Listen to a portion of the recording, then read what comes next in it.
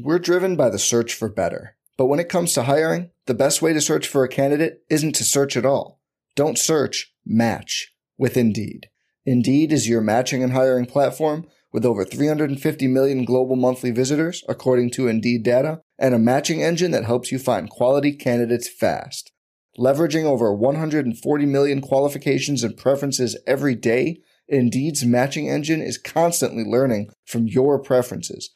Join more than 3.5 million businesses worldwide that use Indeed to hire great talent fast. And listeners of this show will get a $75 sponsored job credit to get your jobs more visibility at Indeed.com/Blue Wire. Just go to Indeed.com/Blue Wire right now and support our show by saying you heard about Indeed on this podcast. Indeed.com/Blue Wire. Terms and conditions apply.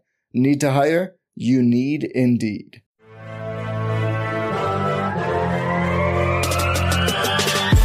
"20 minutes a day, 365 days a year. This is the Pack-A-Day Podcast.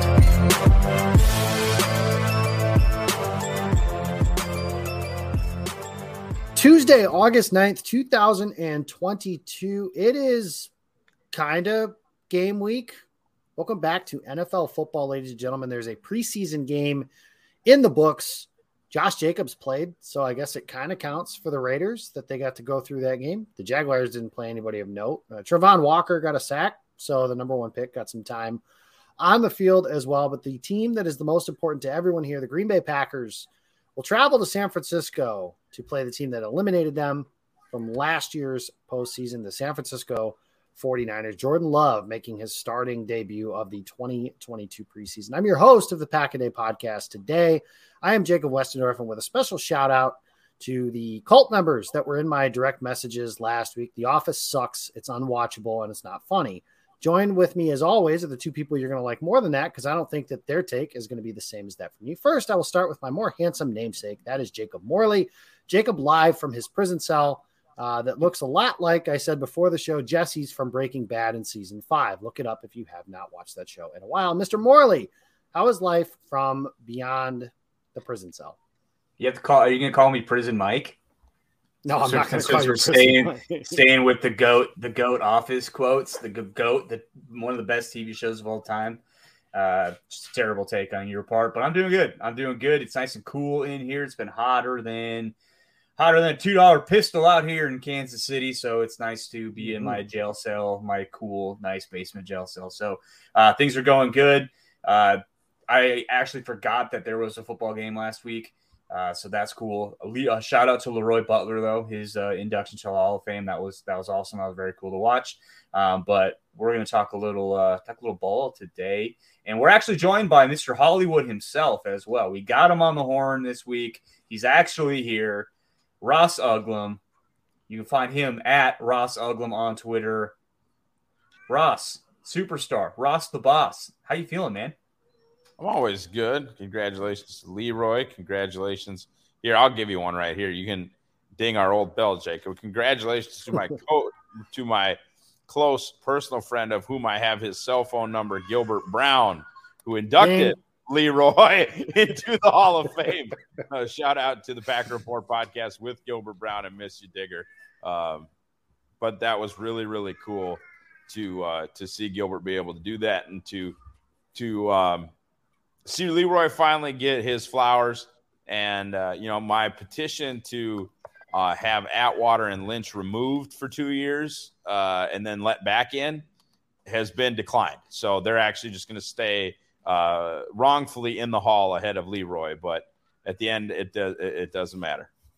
No, all is well. That ends well. And for everybody that was wondering, we did try to get Rocky Uglum on the podcast tonight, but it turns out it is bedtime, so we will have to get him on another podcast at another time. Guys, we're going to talk Green Bay Packers tonight, and the joke that Ross made before the show was get Owen on the phone and say, hey, Owen Reese, we're talking about big people, your thoughts. So that's kind of the route we're going to go today. You guys have heard a bunch about Romeo Doubs, I'm sure. And I'm sure you've heard a lot about Aaron Rodgers and Jordan Love and all that stuff. Real quick, I guess, just because it was confirmed today that Jordan Love is going to start. Matt LaFleur said in his press conference today, somebody asked him, I don't remember who, so forgive me, but somebody asked him when are you going to have a conversation with Aaron Rodgers about potentially playing? He smiled and said after New Orleans, which would be the second preseason game, and then said, don't ask me for a while, which got a chuckle. To me, that says that they're not going to actually have that conversation. Rodgers hasn't played a snap under Matt LaFleur in the preseason. I don't anticipate that changing. If it were me, I would play Jordan Love every single snap in the preseason, maybe until you get like deep on the depth chart on the offensive line. But Morley, do you have any interest in seeing Aaron Rodgers or Danny Etling this preseason? No, none whatsoever. And I think it's the Jordan Love show until further notice. Let's see what he's got. And even getting deep into that too, like I want to see him kind of play with those guys and see if he can actually elevate some play. I do understand as well, like you don't want him out there playing with basically me at left tackle, but I want to see a ton of Jordan Love. I want to see him work with these young receivers. I want to see him work with these young skill position guys and the young offensive line talent. So it is going to be a really fun preseason just to kind of watch, because preseason football is pretty much all about backup quarterbacks. It really is. Like that's kind of what drives the interest level of these games. So I'm excited, man. It's no secret that I'm a big Jordan Love fan. So I'm hoping he goes out and shows us what apparently he's made strides, in practice. And I really hope that we see it on the field. Yeah, that very well could be. Ross, just real quick, any reason to see 12 on the field or anybody other than Jordan Love? Yeah, I mean, you can certainly make the case, if I believe now that there's just 3 preseason games that there's a week off in between. Mm-hmm. So if that third preseason game is quote unquote the dress rehearsal, and let's say they are able to get Watson available. Yeah. I think if Watson and Dubs, and obviously I think Watkins is certainly going to be, a part of your plan. Maybe live reps are important. And that's, people talk about live reps at practice, and those are certainly competitive. That kind of stuff is certainly important, but there's also a difference. I know people hate preseason football. I actually love preseason football. I'm that much of like a roster depth junkie that I've and it also for me, it's kind of a free roll. I'm certainly a lot less stressed out if the Packers lose a preseason game. It's like, how do I watch Packers football without worrying about being sad all week? That's kind of how I view preseason football. And ultimately, though, like those live rep snaps against someone else fighting for their job and someone else who wishes ill upon you. Your teammate will always, or I shouldn't say always, but your teammate will most of the time, not fully unload the clip on you in the open field or go, maybe go that hard in a pass rush situation or knock your block off on a little bit of a high pass, that kind of thing. In a preseason game, you're just going to get your head knocked off. And in a preseason game, they will hit your quarterback. In a preseason game, it's different. It might not be, full on quote unquote football, but it's more football than practice, if that makes sense.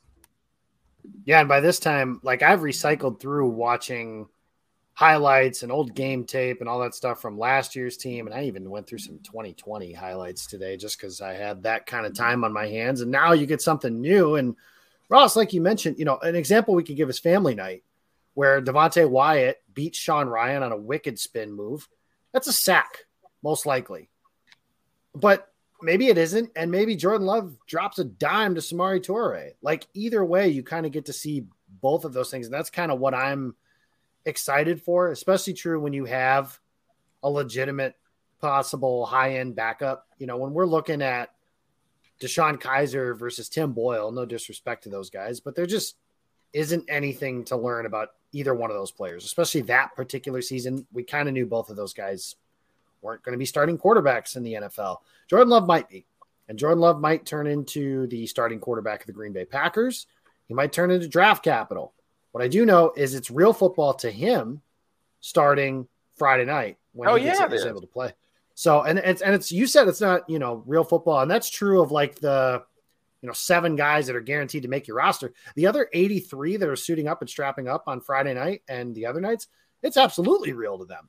Guys like even first round picks like Quay Walker, who are going to make the team. This is his first shot at playing NFL football. This is the first shot of guys like Sean Ryan to play NFL football, players to get some reps under their belt. And even like you see guys, we see it all the time. Guy gets a rep under his belt. Desmond Howard won a Super Bowl MVP and would not have done that if he didn't make a huge play in the preseason. So this isn't for me to say that preseason football is awesome. It's a great product all the time because it isn't. But it's useful, it's meaningful, and I definitely don't think they should be getting rid of it anytime soon. So let's talk about that's kind of the philosophy on preseason football. Let's talk about some of the guys that are going to play in this game. And I want to start on the offensive side of the ball. And I want to talk about the guys on the offensive line. So throughout the early portion of camp, I would bet, assuming the Packers play guys that are relatively, not guaranteed starters, I guess is the way you put it. You draw the line.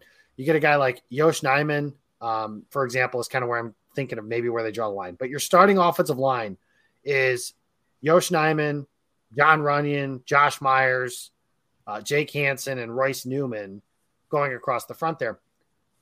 And I said this today, and I like, no duh, Jake, like 2 all-pro players being out is bad, but I don't know that it's being talked about enough that Elgton Jenkins and David Bakhtiari may not start the season for the team. And who knows when like with Bakhtiari, it's who knows when he will be available, and Jenkins to maybe a lesser degree, who knows when he'll be available. But that group that I just named from left to right, if that is your starting offensive line group from left to right on opening day, you're talking about Yosh Nijman, who to me is a replacement level average left tackle, which is a very valuable thing, but it's still accurate.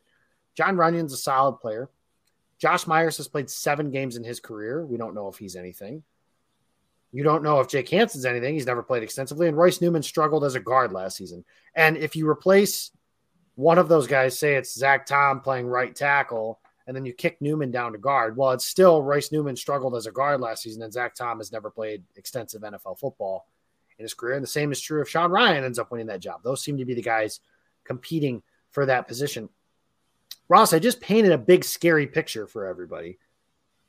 But what's your concern level with this offensive line group? What are you looking for as we get into – because practice says the defense is dominating them. Now, Matt LaFleur said today, you can take that one of 2 ways. You can obviously take that as the offense is struggling or the defense is dominating. The answer is probably somewhere in the middle. But what's your concern level, if any, on the offensive line right now? And what are you looking for as these preseason games progress? 5 or 6. Because I worship at the altar of Luke Butkus and Adam Stenavich. I'm in the cult. I would drink their dirty bathwater. I'm about that life. I have seen them roll out Lane Taylor at left tackle and win a game in Atlanta. Like I or whatever the heck that was. Like I've seen it, man. I saw them beat the Vikings with Lane Taylor at left tackle. Like I believe definitely beat the Bears. I know that. I believe in Brian Gutekunst's ability to, like, I think Zach Tom is that dude. I was at practice and I think he can play. I think he's baby Elton. I think he's smaller, but like, anyway, that's another tangent for another day.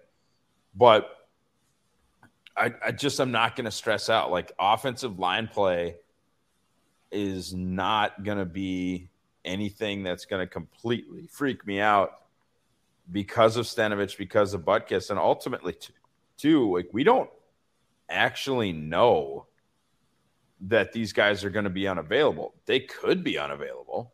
That could happen, but there's a chance, I suppose, that they are available and that they do play kind of right away in the season. And if that happens, then I'm actually really excited about this offensive line. So that's why I'm only at a 5 or 6. But your you're banking on, or at least I am banking on Za'Darius Smith and or Danielle Hunter missing significant time. It might not mean that first game of the season. You might have to. It might be very seldom that a team actually has to block both those guys this year, but that's still week 1, and at Tampa is still week 3. So it's at least a little bit concerning. 2 of the first 3 weeks if they don't have their full complement of protectors there. We're driven by the search for better. But when it comes to hiring, the best way to search for a candidate isn't to search at all. Don't search, match with Indeed. Indeed is your matching and hiring platform with over 350 million global monthly visitors, according to Indeed data, and a matching engine that helps you find quality candidates fast. Leveraging over 140 million qualifications and preferences every day, Indeed's matching engine is constantly learning from your preferences. Join more than 3.5 million businesses worldwide that use Indeed to hire great talent fast. And listeners of this show will get a $75 sponsored job credit to get your jobs more visibility at Indeed.com/Blue Wire. Just go to Indeed.com/Blue Wire right now and support our show by saying you heard about Indeed on this podcast. Indeed.com/Blue Wire. Terms and conditions apply. Need to hire? You need Indeed. This episode is brought to you by Hyperice, the leader in advanced warm-up and recovery technology. They have tons of innovative products, like Venom-heated wearables to help soothe sore back muscles, Normatec compression boots to speed up recovery and increase circulation, and Hypervolt massage guns to improve mobility. Loved by athletes like Naomi Osaka and Erling Haaland. Try them yourself. Get 10% off your order with the code MOVE at Hyperice.com. And I want to hit on what Ross just talked about too, like the full spectrum of this offensive line is right now. I think, 5 or 6 is probably about right, where it's like, oh man, like, yeah, they kind of need to get those guys back because there's a lot of uncertainty then on this offensive line. And like what Ross just said, the history would indicate that these coaches are going to get these guys ready and there's plenty of talent for them to work with. But man, the other end of the spectrum is, what if Bakhtiari is back at left tackle? What if Elgton Jenkins is back at wherever the hell you want to play him? Maybe they want to play Yosh at right tackle and just keep Jenkins at guard. I don't know. But, I mean, these different scenarios with those guys back, then you start talking about your level of concern being a 5 or 6 for this being a weakness to this might be a strength of the offense, is if they get both those guys back playing at their old self. Because then, you have, all-pro David Bakhtiari.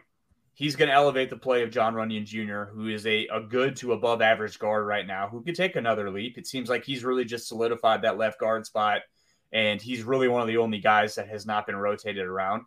Josh Myers, you're right, Jacob, he only played 7 games, but he's pretty good in those 7 games. Okay, right guard, I'm not sure what they're going to do there.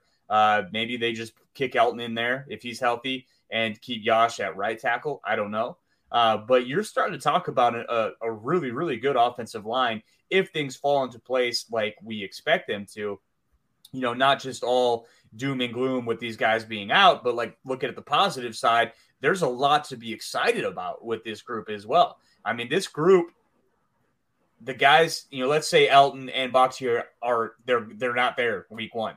Then you're playing guys deeper in your rotation. But if they're back, those guys that are deeper in the rotation, linemen 6, 7, 8, are going to be better than what most teams have at their 6, 7, and 8 spot. So I think there's a lot to be excited about with the offensive line, and just the answer is there. And I think Elton is going to be back, and I think he's going to be totally fine. Bakhtiari, I think we're not going to know until like week 8. Not that he's not going to play until week 8, but with Bakhtiari, I want to see him come back, and I want to see him stay healthy, and I want to see him play like 8 weeks before we can really say that he's back, So I think there's a lot to be excited about with this offensive line group as well.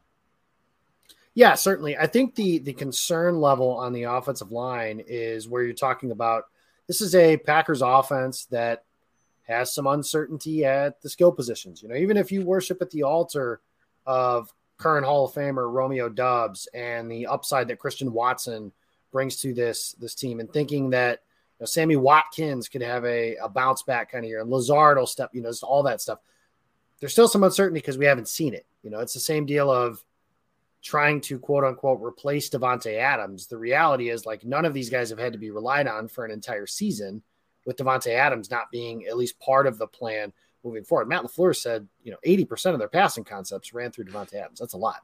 Then you add in that maybe they'll be a little more reliant on their run game last year. Something I think that has been talked about, I know by the three of us, when you talk about Green Bay's running game last year with the offensive line that they had for the most year, which again, didn't have David Bakhtiari, Billy Turner missed some time, and they kind of had some rotation going on throughout the interior of that offensive line as well because of the injuries to guys like Josh Myers and the guard competition that they really had throughout the course of the year.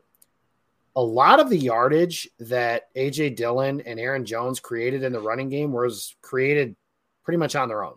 Like there was so much stuff that they did on their own. And if the Packers are going to be more reliant on their running game, asking Jones and Dillon, and they can still do this, they're both really good football players, but asking them to create a ton of yardage on their own as the offense kind of tries to find its way, I think that's asking a lot. Now, the high-end potential for this offensive line, again, if those two guys are there, Jenkins and Bakhtiari, you're talking about a unit that could be one of the best offensive lines of football. And that's something that I think they need if this offense is going to get them over that hump. Even if the defense is, which a lot of people seem to think this, if the Packers are going to be a championship team, it's going to be on the back of their defense, which is fine. If that's going to be the case, their offense is still going to need to be able to do something, newsflash, in order to do that. So I think in order to do that, they need both of those guys, and they need both of them to play at a high level. So that's the offensive side of things. On the defensive side of the ball, this is where things can get a little exciting. It was not that long ago. In fact, I think it was just a year ago that the Packers starting three defensive linemen in their base defense were Kenny Clark, who's really good, Dean Lowry, who nobody really knew was good last year until he was, and Tyler Lancaster, who is every Packer fan's favorite whooping boy while he was on the team because he was Tyler Lancaster. That's just who we decided to blame every single thing that's gone wrong with the defense on. Lancaster's gone. Lowry's coming off the best season of his career. And now you've added TJ Slayton for a second-year leap potentially, who looks like he's doing some good stuff in camp. You've got Jerron Reed, who was a free agent signing, who just wrecked practice today per our podfather, Andy Herman. And you got Devontae Wyatt, who they spent a first-round pick on and broke some of their – like all three of us were on Draft Pod saying, man, Devontae Wyatt's good, but they ain't going to draft him. He's like 30 years old or something like that. We made a bunch of comments about how the Packers probably wouldn't draft this guy because of how old he is. Well, okay, awesome. They did draft him, and they drafted him with a first-round pick, so they broke a bunch of molds. They love this guy very clearly. The Packers right now, to me, could have 5 defensive linemen that they feel really good about throwing out there and playing significant snaps in, where in years past, I'm not saying they could survive an injury to Kenny Clark now because you don't survive injuries to players like Kenny Clark, but it's not to the point where it's like, okay, it's Kenny right there. And you guys remember for years when it was Clay Matthews was on one side of the edge, and then it was like, man, if they could just find another dude to run with him, like the Super Bowl season had Eric Walden and Frank Zombo playing over there, for example. And then they tried to do the Nick Perry thing, and then he was never really healthy enough for that to work. And by the time Julius Peppers was there, Matthews had kind of kicked inside, and that kind of wrecked some of the peak of what that could have been. That's what it's kind of felt like with Kenny Clark for a while, is they haven't been able to surround him with really good players. And now it feels like they have, to a point where this team could not just get by on the defensive line, but dominate up front. Morley, what's your take on just the shift and how great? Because guys, the 2019 NFC Championship game was not that long ago. Like, we can remember those days pretty vividly. They were not that long ago. And Green Bay now, it feels like, is so far removed from that. What's your take on that? The we have a defense year. No, we didn't. Yeah, no, we didn't. But maybe that'll be the case this year too. Maybe all of this will be for naught. And I think a lot of us are wired that way to kind of be like, okay, well, we'll believe it when we see it. That's me. I will, when we do our season prediction stuff, you'll hear that from me, just to be clear. Yeah, and that's fair. I think that's more than fair, because it is kind of that case where it has been like, there's been good defensive players around Green Bay for a while, and they just have never really been able to have a good squad. But I think they have, at all 3 levels. What's really exciting is obviously everything's going to start up front with that front 7 and those big boys up front. But, with them being able to get pressure to stop the run, there's absolute dogs on the back end of this defense too. There's just really not a weakness in their starting 11 on paper, but that's great on paper. But for as far as these big guys up front in these, 3 down lineman sets, if they want to start running that a little bit more, here are some Dean Lowry stats from last year, just to kind of paint a picture. Last year, this is NFC North, just within the division. Total pressures last year for a defensive lineman. Number 1 was Kenny Clark, because Kenny Clark rules. Number 2, Dean Lowry, by kind of a wide margin. And then as far as sacks, these are Pro Football Focus's numbers. Half sacks are for cowards. Yeah, no half sacks. No half sacks. Number 1 in the NFC North last year, Dean Lowry was 6. So Dean Lowry and Kenny Clark have, they had really good years last year. But now you're talking about adding a guy like Jarran Reed, who, you talk to people in Kansas City last year, he was fine. Like, that was kind of the thing. It's like, he was all right. That's great if he can be all right in Green Bay, because they haven't had guys that are just all right.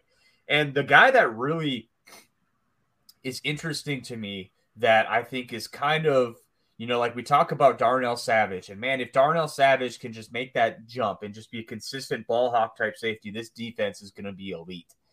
I think TJ Slayton in a lot of ways is very similar to what Darnell Savage is on the back end, because he's kind of someone that we don't talk about a ton, that was an absolute freak show athlete when he came out of Florida. And at his size, if he can put that all together and show us some of the stuff that he did last year, the guy, he still had, I think he had a dozen pressures, a couple sacks last year. He's a guy that at his size has just unbelievable burst. And if he's someone that can put that together and do that in, give you 4 or 5 plays like that a week, where he's just wrecking something, that's all you need from him, because he's going to be your 4th or 5th defensive lineman. And if that is your 4th or 5th defensive lineman, someone that's doing stuff like that, that is when it can get really fun for this defense, because then Kenny Clark, it looks like they're already starting to play around with what he can do, moving him around, which is stuff they've done in the past. But now if a guy like Reed, a guy like Slayton and Lowry can play good snaps, can play good minutes, Kenny Clark isn't playing 80% of the snaps and he's moving around, you get a little bit more creative with him. And then we haven't even talked about Wyatt, their 1st round pick, who looks the part so far.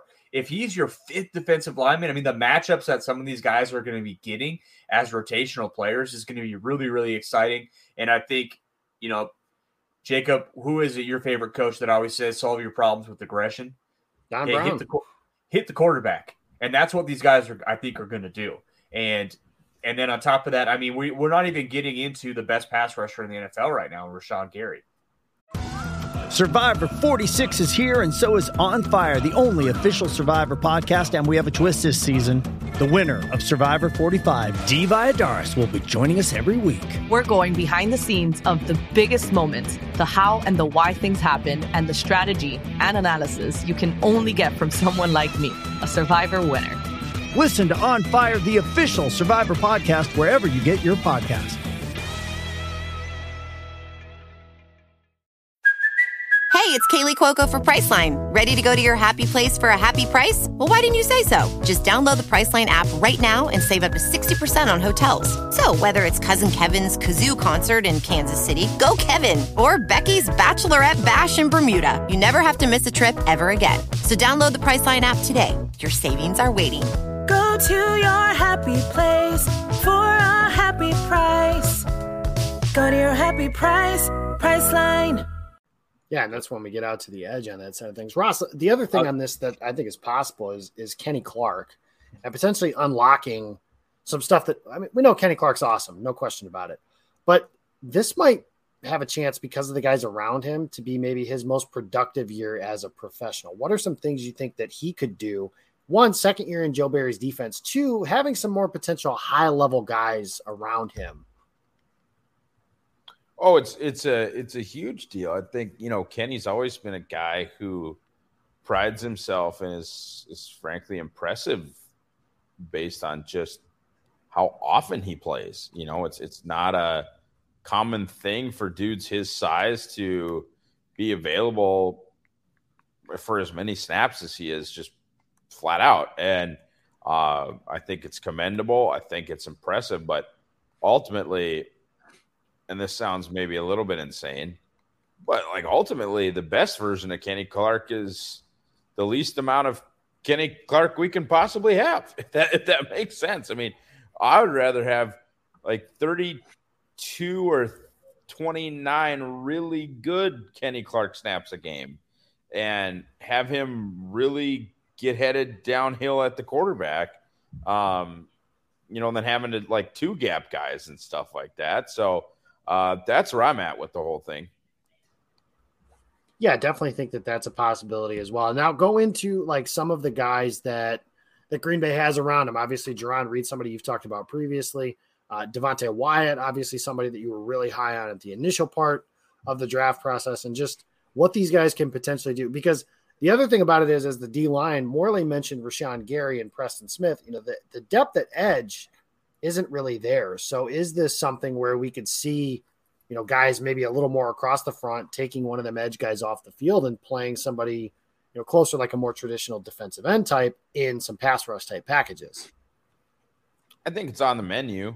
I don't think it's going to be the base, but I think you could see situations where Kenny even lines up over a tackle and rushes. I think they even had that package out there.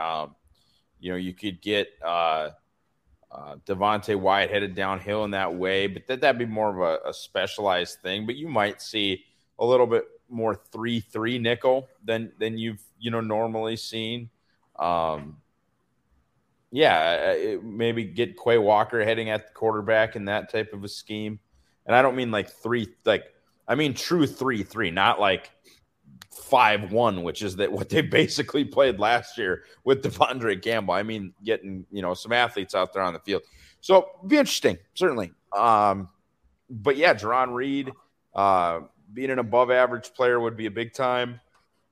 But Devonte Wyatt potentially being an elite player, that'd be even bigger time, if you will.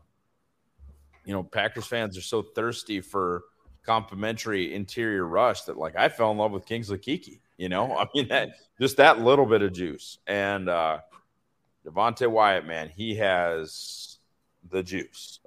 He is a very interesting dude and someone that I'm very excited to watch as he grows, and it's good for him that he can kind of sit behind a guy like Jarran Reed, although, as we've mentioned kind of ad nauseum, he is an older prospect and might be ready now. They might have been excited for him because his floor is so high that it might be go time right now. Which is great because we always talk about, well, who you going to double team? That's always brought up, right? And the answer was always Kenny Clark, and that still is the answer. That's what teams are going to do. You're still going to double Kenny, but like, what is that going to provide for these other guys? I mean, in the past, guys have not, like Tyler Lancaster is not going out there and beating a guard, right? Devonte Wyatt might, Jarran Reed might, even Slayton might get a little push, So like that is the question now, and we're not even getting into the edge rushers and Preston Smith and Rashawn Gary, who teams are going to have to make hard choices about who they're going to double, how they're going to play this front seven, and what that's going to look like. I think it's going to be fascinating not only to watch this defense, and hopefully this defense is good because, hey, Joe Barry, you've got the dogs. And I know we've said that, but it's time. It is time to go out there and put together a good squad because you have everything that you could possibly want. This is one of the most talented defenses in the National Football League. And I'm not just saying that. I mean, it really is. I think they have 7 first-round draft picks on this defense. That's absurd. So right, like if they get to the Super Bowl or an area around that, you guys remember when the storyline around San Francisco a couple years ago is, well, they have 4 first-round picks on their defensive line. That's going to be what they talk about. If Green Bay's defense is really good and you're getting to a point where like they're playing for something big, they're just going to talk about how many talented players are on that group and how the investment that they finally had. And I think that something you guys have kind of touched on a little bit that we're all kind of waiting for as fans is this isn't the first time that they've had a defense with a heavy investment in it. There's a lot of guys on this defense in years past where it's been like, okay, well, they spent, literally an entire draft class, 10 years ago on the defense. And they've spent a lot of, it's been talked about a bunch. They haven't spent first-round picks on offensive players. So that leads you to know that they've spent it on the defense. It's wanting to see that finally pay off and get to a point where, like, their defense isn't just passable and saying, like, well, we only need to hold this team to 24 points because Rodgers will get us 27. It's like, no, hold the team to 17 or hold the team to 10. Now, last year they did and still didn't work out, but do that more consistently in playoff games. You're going to win a hell of a lot more than you lose. And the difference between the heavy investment that they've had in the past, because let's be real, they've invested in defense since Rodgers has been here. You go back and look at their first-round draft picks, it's very heavily skewed to the defensive side of the ball. The difference being is these guys have been good. We're not talking about Demarius Randall, Quentin Rollins, Justin Harrell, Nick Perry, Clinton Dix. The list goes on. And some of those players were fine. Nick Perry was a fine football player. Clinton Dix was fine when he was in Green Bay. But we're talking about Rashawn Gary, Jair Alexander, Kenny Clark, bringing in guys like Devondre Campbell. Eric Stokes was a revelation last year, his rookie year. Preston Smith has been great. Dean Lowry was good last year. So, like, all these guys have been good individually. And so can we have a unit? Can there be a unit? Can Joe Barry get all those ingredients mixed together and have something special? It's up to him, and it's really, there's no more excuses. The capital has been invested. The development has happened. Now let's go see it on the field. And I think all of us are just more than ready to see that. Yeah. And if you look at it, honestly, if you look at the starting 11, and we'll just call it the 11 in base, what is the for sure weakness? Sure, you could say the other linebacker spot because we don't know if Quay Walker is good or not. But like the corners, the safeties, the starters, they're all good. The edge guys, the two starters are very good. The defensive line guys, like you guys were talking about Tyler Lancaster earlier. Like if Kenny Clark gets doubled, then yeah, you're right. There is no pass rush coming then from the defensive line because it's not going to happen. All of those guys that we just talked about, Slayton, Wyatt, Reed has a 10-sack season in his resume somewhere. Like that wasn't that long ago. It wasn't yesterday, but it wasn't that long ago. Wyatt, that's what he does. That's why he's here, is to rush the passer. And you mentioned, guys, even last year, Kenny Clark is somebody who, we talk about quarterbacks that raise the level of play of their defense. Go watch some Kingsley Keke stuff from last year, guy. And Kingsley Keke is a journeyman defensive lineman at this point. He's on his third team already. And there are games that he's legitimately having chances to wreck. Pittsburgh, huge play in that game. Chicago was good against them the first time they played. Like, Keke had some moments. And Clark's going to elevate those players around him. I don't think it's underestimating something to say that this defensive line is probably the best one Green Bay's had since 2010 with BJ Raji as an all-pro and Colin Jenkins. Maybe 2014 with Raji and Guyon. Like, whatever way you want to look at it. I don't think it's underestimated to be excited. I have tempered expectations. Like I mentioned, Jake, like you said, I've never seen them be a great defense. I haven't seen the Packers have a great defense, and I mean a legitimately great one, since 2010 when they won the Super Bowl. They haven't had a great defense since then. So tempered expectations, but the possibilities are certainly there. Guys, real quick before we run out of time, I think we ran over and Ross's kids have already fallen asleep, so we're probably not going to have him next week because his wife might have him in a lot of trouble, but that's a joke, guys. It's fine. Friday night, the Packers play San Francisco. Is it fine? Well, I guess that's up to you. Friday night, the Packers play the 49ers in San Francisco real quick. Jake Morley, who's one player you're watching for, not named Romeo Doubs because that's not fair, that you're looking and hoping makes an impact? Oh, man, I want to see Quay. I want to see him get out there. I want to see him make some plays. I want to see him be that guy, that 11th guy on the defense that we don't know about so far. I want to see him get out there and show us why he was the 22nd overall pick and shock the world when the Packers took him. So that's what I want to see. That's what I'm going to be most looking forward to for Friday night. And then obviously Jordan Love, but that's kind of goes without saying. We've seen him already. So Quay Walker, final answer. Quay Walker, final answer. Ross Uglum. The offensive lineman, Tom and Ryan. I want to get into the nitty and the gritty, man. Shout out Owen Reese. Shout out Owen Reese. I'm going to go with Rico Gafford. And I know that might be a ridiculous thing, but something that I am longing for maybe just as much as a good defense as a competent return unit. And I saw today the depth chart came out. Rico Gafford is listed as the team's starting kickoff returner. Will that be the same when Christian Watson returns? Who knows? I know Watson was an All-American kickoff returner, as I read in 24/7 Sports Bison report that you can certainly find by shout out to those guys, of course. But Gafford is somebody who the speed is intriguing alone, and that certainly jumps off the screen just right away. You see some stuff about him being an outside rusher on special teams for like the field goal block unit, just stuff like that. Not even just that. Can I get something on the special teams unit that isn't a complete tire fire? Can I have somebody catch a punt without looking like they're Peyton Manning dancing in the pocket? Can I have something like that? I just want a special teams game that doesn't have a significant screw up. All I'm asking for. We're out of time for today's episode. Thank you guys for checking us out. You can follow us at Pack-A-Day Podcast on Twitter. You can follow Ross. He's at Ross Uglum. Find his work over at Packer Report, which is really going to start ramping up, especially after Friday night with the season and stuff going. And you can follow Jacob. He's at Jacob Morley. Appreciate you guys listening. We'll have a game to talk about next Monday, and we're really getting into the nitty-gritty of football season. Thank you guys for listening, and we'll see you next week.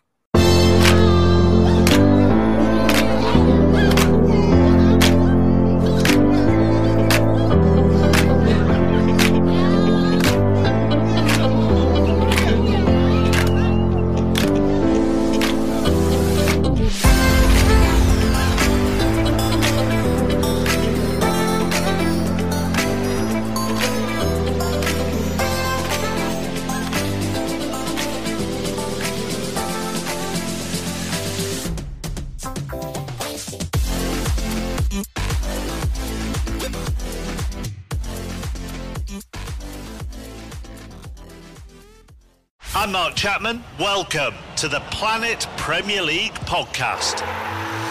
Each week, Cesc Fabregas, Nader Manua and myself talk all things Premier League. As a player, you don't have time to talk. No. You don't have time to make a plan. You just need to deal with wave after wave after wave. We watched Coach Carter and he said, afterwards, the game's just about doing this for your teammates. And I remember looking around halfway through the film and half the squad was asleep.